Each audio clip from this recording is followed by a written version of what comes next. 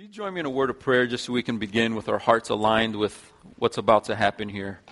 Father, we pray that in the next few moments as we look into your word, that you would change us, that you would encounter us.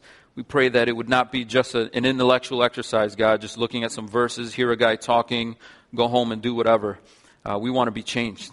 We want to be transformed by you. So we ask that you would encounter us through your word. And we need your help. We need your grace for it. We pray it in Jesus' name. Amen. Last week we talked about the first murder, the first egregious sin that happened. And if you weren't here, you could probably still, from the top of your head, think of that character from the Bible, Cain, who murdered his brother because his sacrifice was acceptable to God more than his was. And he hated that. God warned him, hey, sin is going to crouch at your door. It wants to pounce on you. It wants to take over. Don't give in to sin. He didn't listen to God. Sin took over, murders his brother. There's no precedent. It's not because he grew up watching violent cartoons. He just did it because sin is like that. It's invasive, infectious, and it continues to grow. And it takes over. It wants to master you. And Cain let it master him. Now we saw how beautiful God's mercy was, right? He didn't zap Cain with a bolt of lightning. In fact, he stepped in to try to warn him not to do it. He does it anyway. And even though he was warned not to do it and he did it anyway, God still comes alongside like a parent.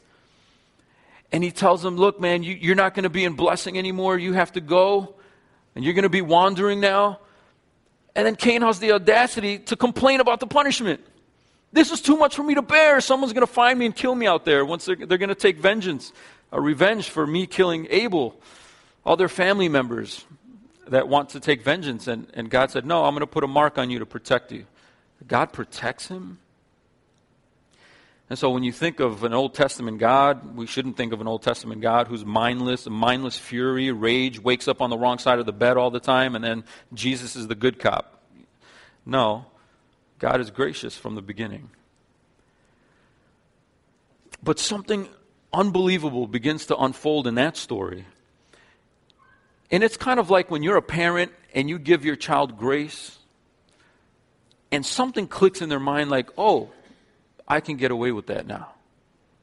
They don't understand grace. They don't understand patience. They don't understand that it's not that you're allowing it, it's that you're just giving mercy. You have the right to exact punishment. You have the right to exact discipline, but you're not going to do it right now. This time, you're just going to warn them. You're going to tell them about it. Hopefully they learn. But sometimes maybe they don't learn. And it gets to a point where you have to realize that your child isn't understanding patience. Your child isn't understanding grace. Discipline is going to help them understand it. Well, maximize that to a maximum level between humanity and God. After Cain, the race just became more infected with sin. And Cain was just the beginning. Cain was child's play. Let's look at this in Genesis chapter 6. What happened after God showed grace, God showed mercy? I want you to actually look at verse 5, chapter 6, verse 5. The Lord saw that the wickedness of man was great in the earth, and that every intention of the thoughts of his heart was only evil continually. Now, to take you back to Schoolhouse Rock for a second, okay? I mean, remember, adverbs and adjectives. Look how many are used here to describe, it wasn't just evil. But the Lord saw that the wickedness of man was great in the earth. Not just a pocket here, a pocket there. The earth is flooded. The earth is infested with a great level of wickedness. It has reached maximum levels. And that every intention of the thoughts of man's heart was only evil all the time, continually. It wasn't just their actions that were bad. Even the things that they didn't get to do because they ran out of time, they would have done because they had the intention in their heart. It was that bad. There wasn't enough time to commit the evil that they wanted to do. There weren't enough opportunities to actualize the evil intent that was lying in their hearts. I want to show you just a couple examples of this. And this is important because sometimes we go, okay, so people are bad. Look at some of this. If you back up to chapter 4, for some of you just a page backwards. Cain starts multiplying, right? He has a son, and his son has a son, and his son has a son. And you track the generations through, and the author is giving us the generations in chapter 4, and then it gets to this character, Lamech. In verse 18, to Enoch was born Irad, and Irad fathered Mehujael, and Mehujael fathered Methusael, and Methusael fathered Lamech. Now, you just kind of fast forwarded through all those guys. Not because they're unimportant, but then he's going to pause and tell you, let me just tell you about this cat, Lamech.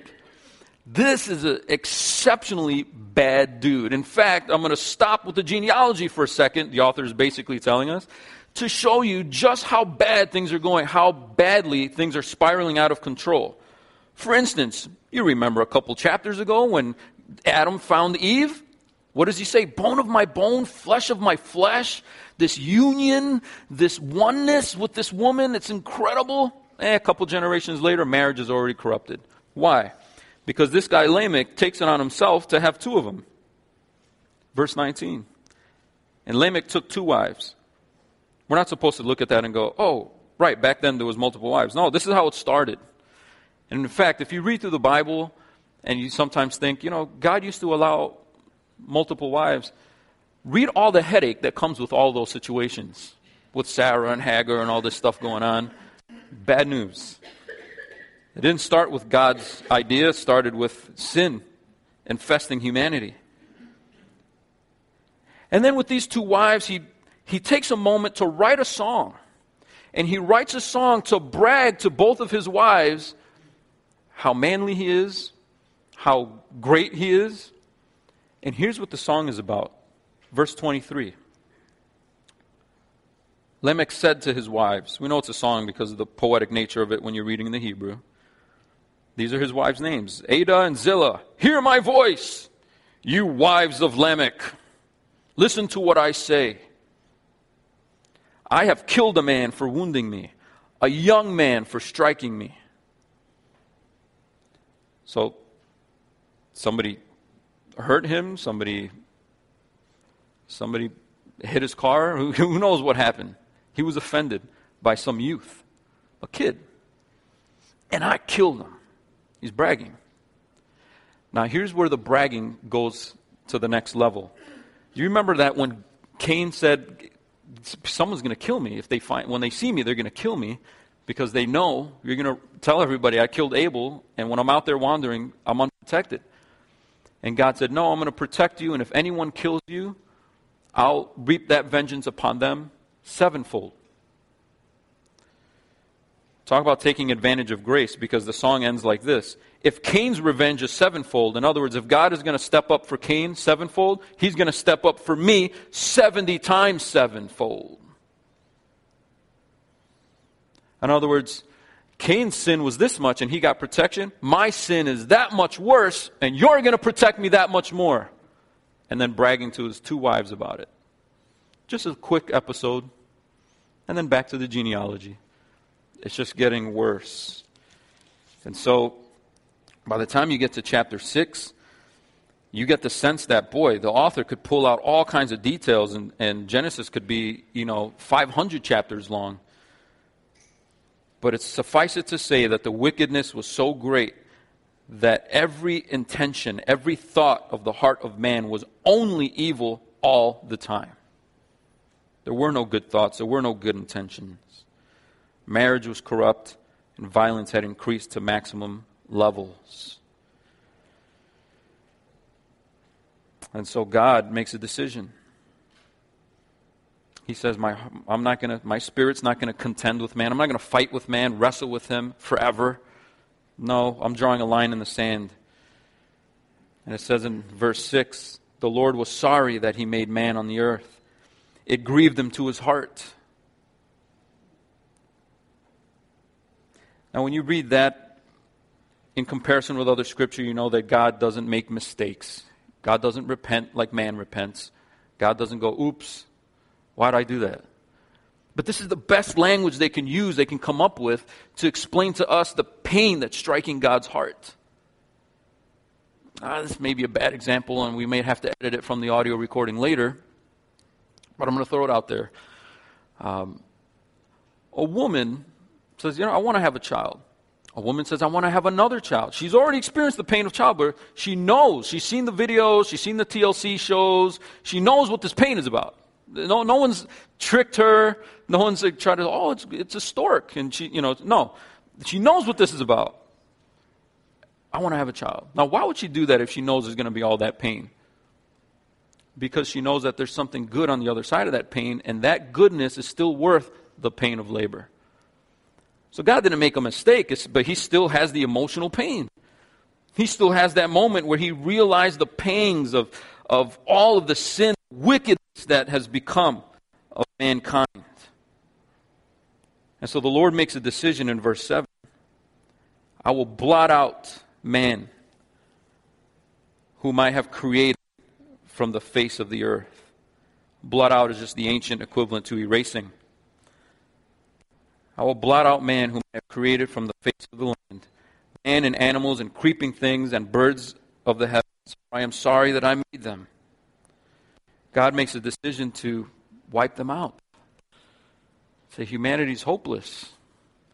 There are no churches. There are no good things happening. It's just evil all the time. So God makes a decision to wipe them out, all the animals, all the living things, all the people, all the families, all the tribes, all the cities. But Noah. And verse 8 is the focus of the story. The focus is not the flood. The focus is not the wickedness. The focus is the exception. But Noah found favor in the eyes of the Lord. And then as you follow the story, you get the sense why Noah found favor. Noah found favor because he was a righteous man. If you look at verse 9, these are the generations of Noah.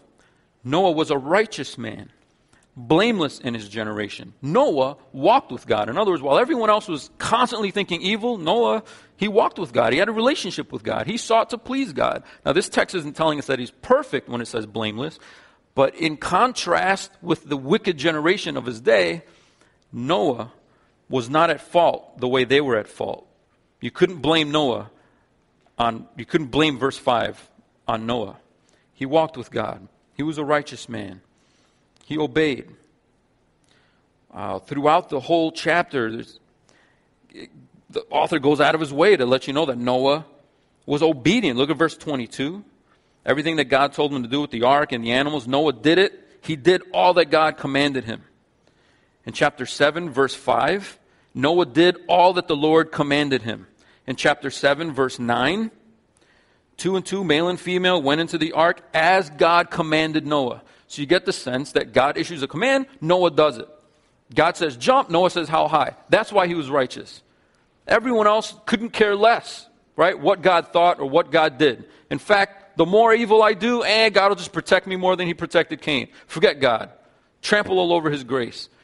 But Noah wanted to live the way God wanted him to live. Noah was an obedient man. And so because of Noah, God institutes a rescue plan. God tells Noah to build an ark. God tells Noah the ark is going to hold animals so that when the flood is over, after I destroyed creation, now we can start creation all over again. You're the new Adam, Noah. You and your wife. You're going to start over again. That's why as soon as Noah gets off the ark, God gives him the same command that he gave Adam. Be fruitful and multiply. We're starting again.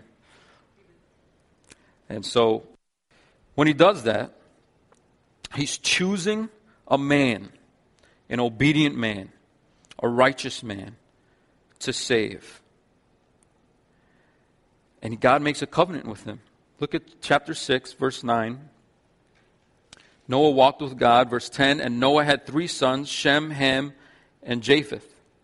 Now the earth was corrupt in God's sight, and the earth was filled with violence. And God saw the earth, and behold, it was corrupt, for all flesh had corrupted their way on the earth. And God said to Noah, I have determined to make an end of all flesh, for the earth is filled with violence through them. Behold, I will destroy them with the earth. God continues to give him instructions on how to make the ark. measurements, materials, instructions.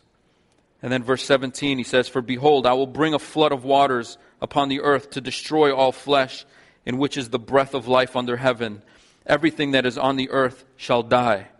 But I will establish my covenant with you, and you shall come into the ark, you, your sons, your wife, and your sons' wives with you.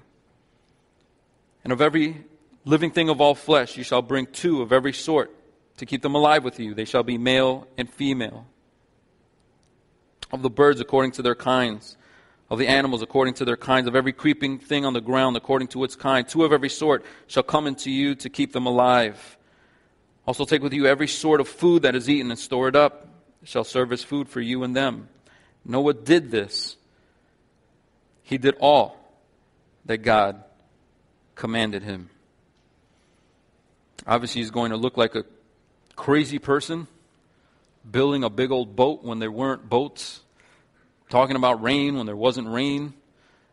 Animals are coming into the ark in 2s. It just looks like he's insane. What I want you to notice is that the text never says, "and his wife was righteous, and his kids were righteous." In fact, one of his sons is a punk. He's the one that fathers the whole land of Canaan. And the whole land of Canaan gets cursed because of this guy, Ham. That's after the ark. But the text never tells us, but this family was holy. This family was righteous. No, Noah was righteous. And even though God was going to destroy the entire earth, he saved for himself a remnant of people. Not because that remnant was good, but because of the obedience of one man. And that remnant was saved because they were underneath that guy. And so when we look at the story, we see Noah's prominence. The text is trying to show you how Noah is a specific kind of person, and God saved the family, but it doesn't give us details on the family. It doesn't say the family obeyed. The family did all that God commanded. No, Noah obeyed. Noah did everything God commanded. When you get to chapter 7, and you look at verses, start in 17, it rained for 40 days, but Noah was saved with his family. The flood continued 40 days on the earth. The waters increased and bore up the ark, and it rose high above the earth. The waters prevailed and increased greatly on the earth, and the ark floated on the surface of the face of the waters. And the waters prevailed so mightily on the earth that all the high mountains under the whole heaven were covered. The waters prevailed above the mountains, covering them 15 cubits deep. And all flesh died that moved on the earth, birds, livestock, beasts, all swarming creatures that swarm on the earth, and all mankind. They all died. Verse 22, everything on the dry land in whose nostril was the breath of life died. I mean, you just see the thick laying on of death, destruction, punishment, judgment. And then the contrast again says, he blotted out every living thing that was on the face of the ground, man and animals and creeping things and birds of the heavens. They were blotted out from the earth. Only Noah was left, and those who were with him in the ark. And the waters prevailed on the earth 150 days. God communicates to the world that he will not be taken advantage of. His grace doesn't mean do whatever you want and I'll just be biting my nails up in the stars, looking at you, hoping that you figure things out. No. There will come a time when wickedness reaches a level where I step in and I smash it. But he also wants to communicate something else. Look at what happens afterward. Chapter 8. The waters start to subside after 150 days. The waters abate. He starts sending a raven, a dove out of the ark to see if they're able to land. The dove comes back with an olive leaf. He figures out, okay, we can do this. And then he comes out, and the first thing he does is he worships God. Chapter 8, verse 20. Then Noah built an altar to the Lord and took some of every clean animal and some of every clean bird and offered burnt offerings on the altar. You remember he took extras just so you know. There were extras. It wasn't just two of these kinds of animals. There were extras of these kind of animals. Why? Well, for this, so that they could be sacrificed. And the Lord smelled the pleasing aroma. The Lord said in his heart, I will never again curse the ground because of man. Now, let's stop there a second. Why does God find the sacrifice of innocent animals pleasing? Well, you have two options. It's one, because he's kind of a sadistic being and just likes to see animals tortured, but nothing in Scripture points us toward that in any way whatsoever. What Scripture does point us to is what Noah, I think, gets. Even before Leviticus and Deuteronomy and all that, Noah gets something. When Adam and Eve sinned, they couldn't cover themselves with fig leaves. Why? Because their account has to be settled somehow. They're guilty, but they're still alive. Something else needs to die in their place. And so God made them skins to cover them. Only a sacrifice of something innocent can cover you so you can continue to walk with me. That's what God was communicating. Noah comes out of the ark, takes these animals, sacrifices them before the Lord, and it's a pleasing aroma to God, not because he likes that animals are dead. It's a pleasing aroma to God because he goes, this guy gets it. This guy gets it. He can't just waltz in my presence and worship me, because he has wickedness in his heart. Even though by contrast he's a righteous man, he still is not perfect. And in order to walk with me, in order to worship me, in order to be with me, there has to be some kind of settling of accounts. So he worships, and then God makes a promise. The Lord smelled the aroma, and the Lord said in his heart, I will never again curse the ground because of man, for the intention of man's heart is evil from his youth. Never will I ever again strike down every living creature as I have done. While the earth remains, seed time and harvest, cold and heat, summer and winter, day and night shall not cease. God knows that man is going to continue to sin. And therefore he has to make a promise. Because otherwise there's going to be a flood every other generation, guys. This is because we're bad. But he makes a promise. And he ends up instituting the covenant with Noah. He puts the rainbow in the sky. A bow that looks like a warrior's weapon. Not to remind man, but also God says, I will look at that bow. When the wrath rises up in me, I'll look at that bow and remember the promise that I made. To not flood the earth again. So God responds to Noah's worship with a promise. Okay, so what's the recap of the story of Noah? I've not seen the movie, the recent one, so I can't draw any illustrations from there, but I heard it's not very good. But this is the story here. What are the primary elements of that story? Wicked world. God judges that world, destroys them. But he saves for himself a remnant of people through the obedience of one man. One man was righteous, one man was obedient, and those that were underneath that man, those that belonged to that one obedient man, were saved. Now, when you read that story and when you think of that story, as a believer, you have to see the foreshadowing of the greater story. You have to see the pre-picture of the gospel. In the grand story of mankind, there comes a time when God's limit is reached. And God steps in, rolls up his sleeves, and destroys all wickedness. Not with a flood, but this time with fire. But he saves for himself a remnant of people that belong to the one obedient man, the true second Adam. Those are saved who belong to Jesus Christ. You see, when we read the story, you're not Noah. I'm not Noah. It would have been so awesome. I had to scrap this idea. Father's Day, here's Noah, righteous man. He obeyed. Guys, let's obey, guys. And then we can lead our families. Wouldn't that be that'd be good, right? And I'm not saying that's an illegitimate message. So if you're tuning in the radio and you hear a preacher do that, don't shoot Twitter hates and stuff. But listen, that's not the main point. The main point of the story is, so be like Noah and you won't get flooded. That's not the point. The point is that God's judgment will reach a point where he sends a flood. And he saves for himself a remnant, not because that remnant is righteous, not because that remnant of people, that group of people, it's not because they're holy, it's not because they're blameless, it's because they belong to the one who is obedient, the one who is blameless.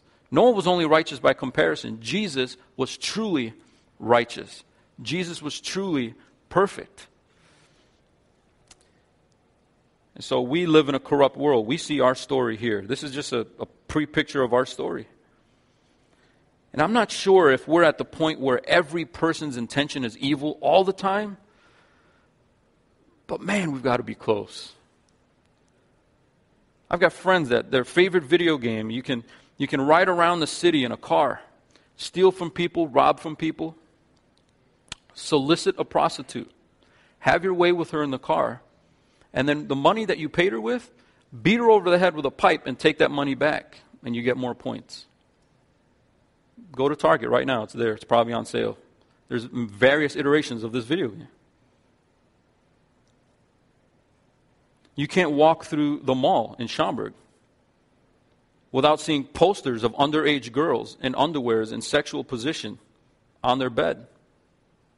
A lingerie store for tweens. I mean, just click through cheerleading outfits, 50 years ago, cheerleading outfits today. Bathing suits at the pool 50 years ago, bathing suits at today. What you see is not an increase in morality, what you see is a degradation. And we keep pushing out the fence. We keep pushing out the fence and allow more things. And for those of us who want to pull the fence in, we're prudes. We're hypocrites, because they'll just point where you break the fence. I don't know if our thoughts and our intentions are evil continually all the time. But more and more people are getting together. There was a movement of atheism where they questioned the existence of God.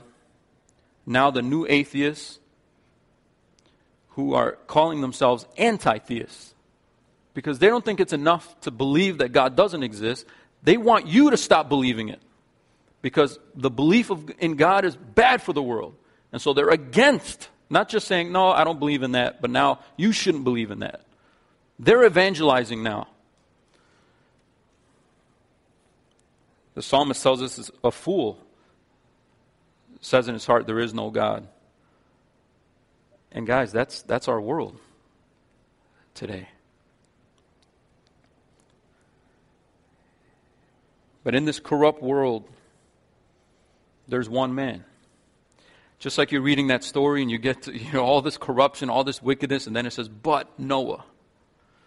Well, the grand story of the universe is all this corruption, all of this evil. Animal sacrifices can't do it. That can't really cut it. An animal didn't commit sin. A man committed sin. Man has to pay that price. So no matter how many animals you sacrifice, it doesn't fix it. No king was perfect. No prophet was perfect. No priest was perfect. Nobody could ever get us into right relationship with God. But Jesus. The one true obedient man. The one true righteous man. Noah had to sacrifice, but Jesus was the sacrifice. And that's the only way our worship can be pleasing to God. And so there comes a time when God rains his judgment. Nobody talked about this more than Jesus. Nobody talked about it more than Jesus. Remember when he said, one man builds his house on the sand, the other man builds his house on the rock, and then the storm comes? That storm is not you lost your job. That storm is not, hard times with your kids. That storm is God's judgment. And only one house stands. The house that's built on the rock is Jesus Christ. The remnant that belonged to Jesus, the one obedient man, they're saved. So we can be under Christ's protection from judgment. And not only that, but on the other side of judgment, to come out of that ark and start creation anew. God is going to make all the heavens and the earth new and start again without the presence of sin. And that's done through Jesus Christ.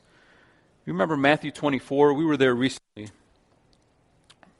Matthew 24.